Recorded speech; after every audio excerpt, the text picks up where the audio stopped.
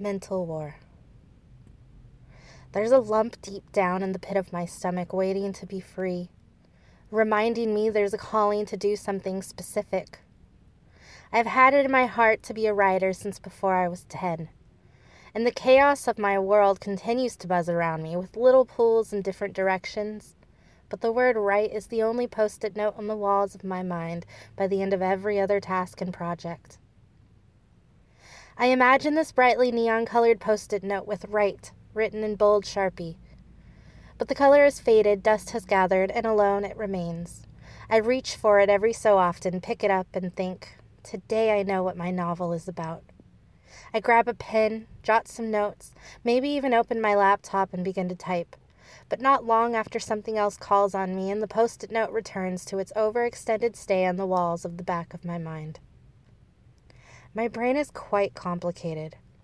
It seems as though every thought or idea that settles in my heart to be written evolves over time and never quite stops and waits for completion.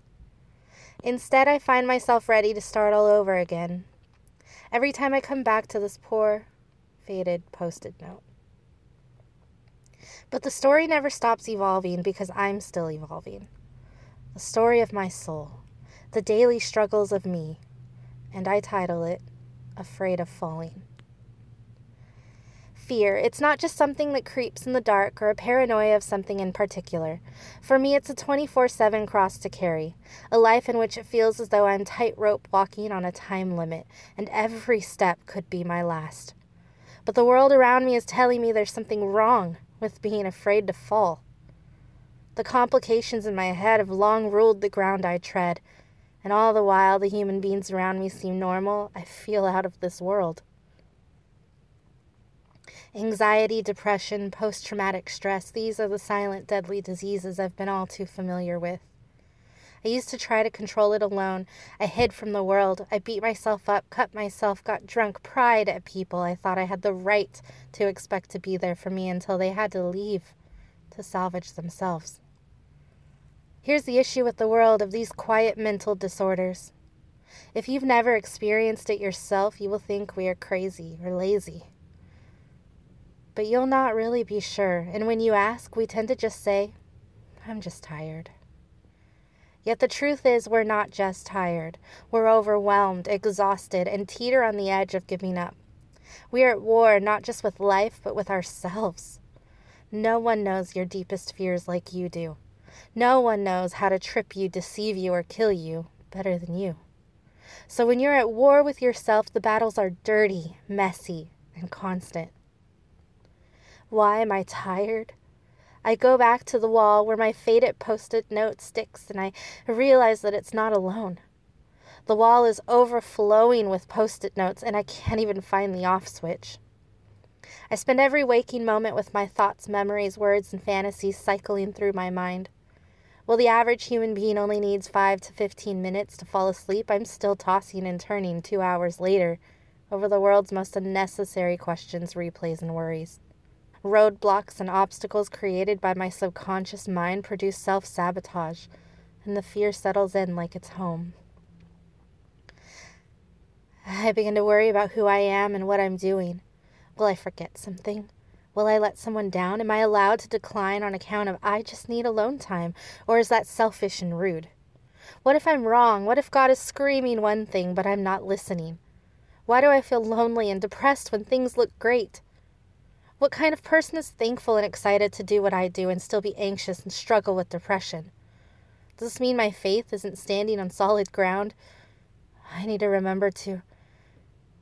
make sure What will happen if I fail? Will I be forgotten? Will I even matter? Do I matter? Does it matter if I matter? Am I not humble because I want to matter?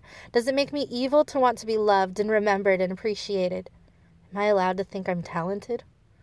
What would happen if I couldn't handle this life of ministry? How do I know this isn't all just convenience? Am I allowed to not agree with my fellow leaders and their spiritual discernment and beliefs? If I don't agree, am I evil or wrong or misled? Or are they? I could have said this better. I could have done this instead. Why am I still thinking I need to sleep? What if I can't sleep? What if I accidentally sleep through my alarm? Maybe I shouldn't even sleep at this point. No, I need some sleep. Oh, I can't forget to... I can't find stillness. Does that mean I'm not a good enough disciple of Christ? All of the above is just a fragment of what it's like to live with myself, and I'm ready to burst. But more wasted thoughts keep flooding in like a boat with 100 holes and a never-ending supply of water. Eventually, it feels like I'm drowning. I can't breathe. But there was a day I took this giant leap, hoping for change in the light of a better day, and in the middle of this said leap, I remembered that I'm alone, and began to free fall out of my mind. In all my fragility, I crashed to the ground and shattered, who I once was, scattered, broken, and hopeless. That pain was the greatest thing that ever happened to me. In the midst of all this chaos, he stood before me, with tender eyes and a hand outstretched calling for me. Me? He wants me?